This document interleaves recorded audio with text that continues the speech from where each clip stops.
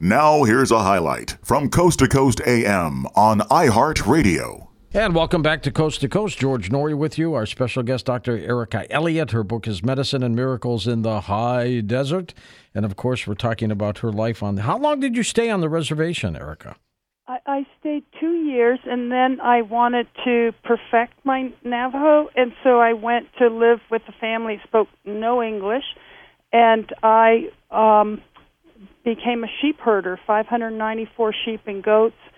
And I did that for a few months, and I learned everything about really traditional life. It was very much like 100 years ago or something, and I learned how to shear sheep and card the wool and spin it and weave and get the plants to dye the wool and butcher.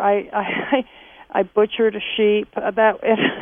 That was really hard for me to do that. Too. And I guess so. And then I wanted to learn more about indigenous people, so I joined the Peace Corps and worked high in the Andes with Quechua-speaking Indians who were descendants of the Incas. But, you know, George, I wanted to tell you about what happened when I spoke those few words of Navajo. Everything changed. I mean, the kids just came alive, and they asked me to take out each kid every weekend, to take out a different kid and drive them to their remote homesteads out in the middle of nowhere. And it was incredible because they invited me to ceremonies that white people never experience and usually aren't allowed in those ceremonies, and they completely took me in, and it changed my life. And what happened to the children is they saw how excited I was about learning about their lives and their culture, and it turns out these kids were actually incredibly smart, and it's too bad the other teachers didn't realize that, because they wanted so much for me to learn about their lives that they learned English so fast that this is unbelievable, but I have a newspaper article to prove what I'm about to say. 3 of the children won a regional speech contest, and these were children who really couldn't put amazing. Together. It shows you how much transformation happens when there's love involved. I loved these kids, and they knew it, and it made them come so alive. And wow, were they smart! They were really smart kids. They're all adults now, aren't they? They're all adults, and I wanted to tell you or your listeners that I knew that. We got a picture, by the way, of you with the kids. Oh, yeah, 36 kids. Yeah, I just was so in love with them. I knew their whole family. I would spend a whole weekend with each of the kids. So for 36 weekends, I was with a different kid. And they didn't speak English, the families, the grandmothers and the parents. And so I really had to learn Navajo to really converse. And that was hard. I was already linguistically oriented because I had lived in different countries in Europe because my parents worked, but I had never faced a language that was so challenging. And well, that's why they were our code talkers during World War II, so the Germans wouldn't figure out what we were up to. Yeah, and I want to tell you something else. So I knew that boarding schools had a really bad history with abusing the children, but this boarding school was really different. Part of it was this is different era. This was 1971, so things had already changed. But I asked the principal why this was different, because they were nice to the students. They didn't hit them or punish them for speaking their language or doing anything bad. And he said it was his deep purpose to make sure that the kids were treated well, because he told about his abuse in the South. And so he was very identified with the children and making sure they weren't treated the way he was treated when he grew up in the South.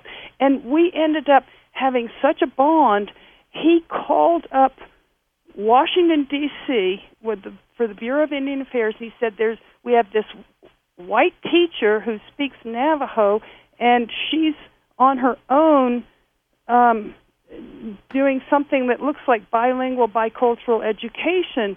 And, do you want to use her as a pilot program? Because that's when that was a brand new concept. It was just starting.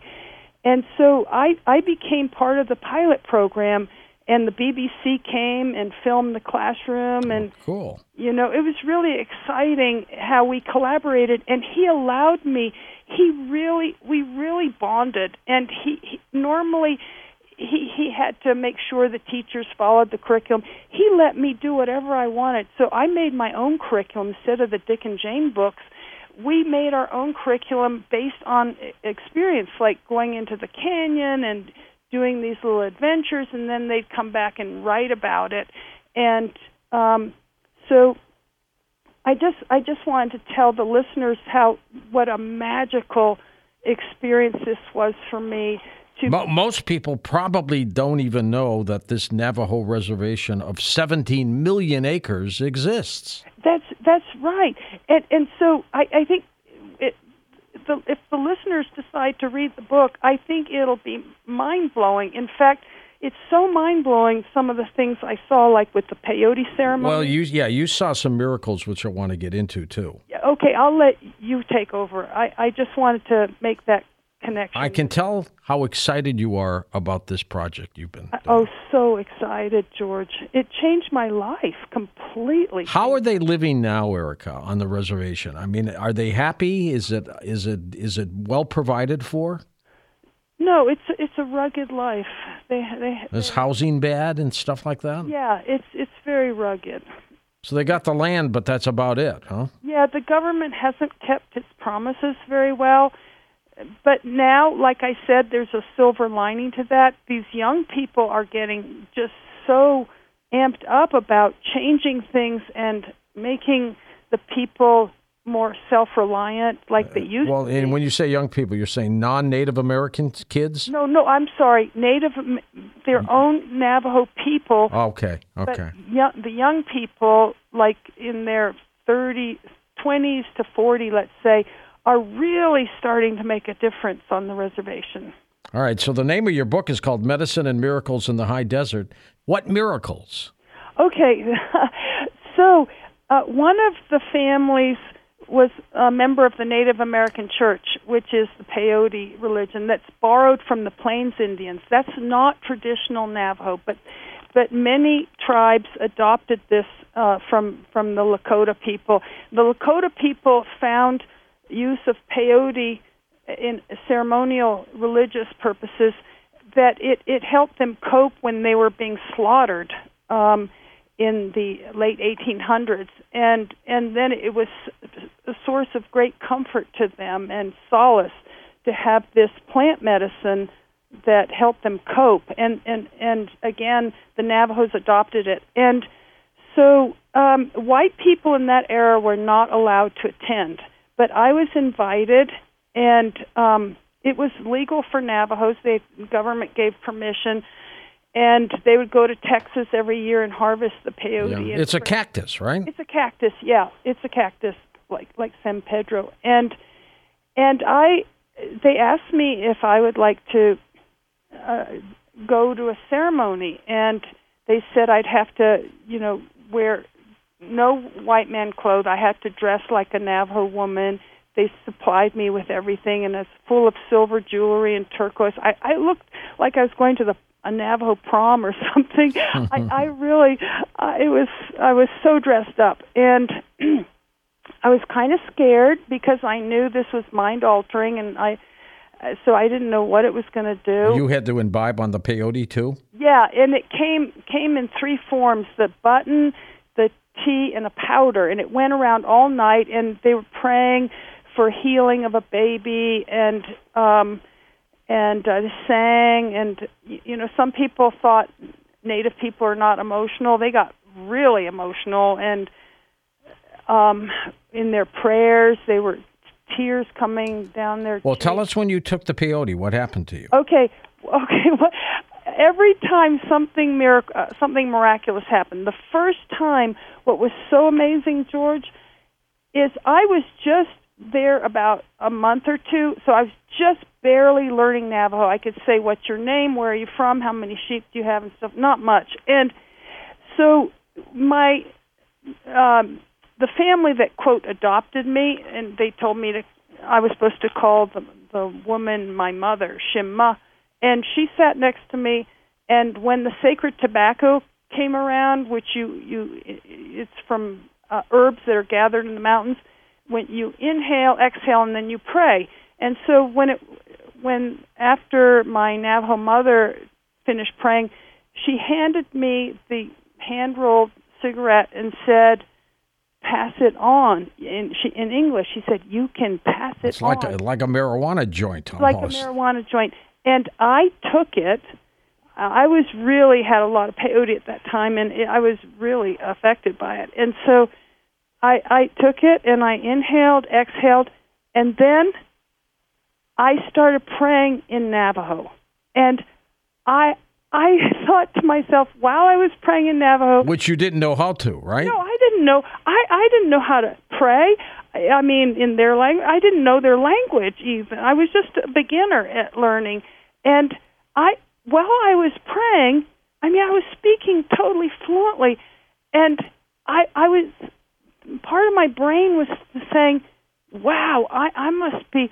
I must be hallucinating. I can't possibly be speaking Navajo, but I'm in a dream. This can't be real. I kept saying to myself, this can't be real while I was praying. And I thought, gee, I must be really high from this stuff. And then I finished praying. And then this water drum goes around, and you pass it on, and you go, hey, na, young, and then my Navajo mother passed me the drum and said, pass it on. And I didn't. I started drumming, and I started singing a Navajo prayer song. Hey, ne, yang, yo. Now, how did you even learn or know how to do it? I did not learn any of this stuff. But were you pretty accurate, though, singing? Well, I'll tell you how this ends. I just thought, I'm dreaming this whole thing. I said, this is more real than real life, but I know it's a dream. This can't possibly be true because I've never heard these songs before ever in my life. How can I possibly know them? And so after the peyote wore off and it became daylight, we filed out, kneeled down, touched the earth with our forehead, and fanned ourselves with the eagle feather fan, and then went into the nearby cinder block house and sat down for breakfast on the floor with a sheet, and it was mutton stew, fry bread, and canned peaches. And the Navajo, the medicine man at the peyote ceremonies are called road man, and they don't say medicine man, they say road man. The road man looked at me and started talking to me nonstop in Navajo. I didn't have any idea what he was saying, and he was looking me right in the face. And I started feeling really uncomfortable, and everybody was looking at me. And finally, I was so embarrassed, I just said, excuse me, I don't really know what you're saying. I don't speak Navajo. And everybody burst out laughing, and he said, you sure talked up a storm last night. Which you don't remember. I remember, but I thought it wasn't real. I thought that can't be real. Like a dream? Yeah, I thought the whole thing was a dream. And he said, no, it was real. I was really singing a song. I said, but I don't even know those songs. He said, well, that's what the medicine does. They call it plant medicine. That's what the medicine does. Now, do they give this medicine to people who are sick? Yes. They do. So it's used for prayer and for healing sickness. And so every time I went to a peyote ceremony, I went to quite a few, I saw miracles happen. And one of the miracles was to my own healing. I don't know if you have time for me to tell about how a tumor disappeared. I just have a minute to go. You had a tumor? Yes, it was like a lymph gland, like a lymphoma, and I went two hours to the Do you know if it was benign or cancerous? No, the internist said it was probably cancer and that he needed to biopsy it. He said it was hard as a rock, just like cancer. He was sure it was cancer. And it disappeared sometime during these episodes of these events? Yes. I touched under my jaw and it disappeared. And it's still gone? I keep fingering it. 50 years later, I'm still put my finger there. You think it's going to come back, right? I can't believe it after 50 years that it's permanently gone. Listen to more Coast to Coast AM every weeknight at 1 a.m. Eastern and go to coasttocoastam.com for more.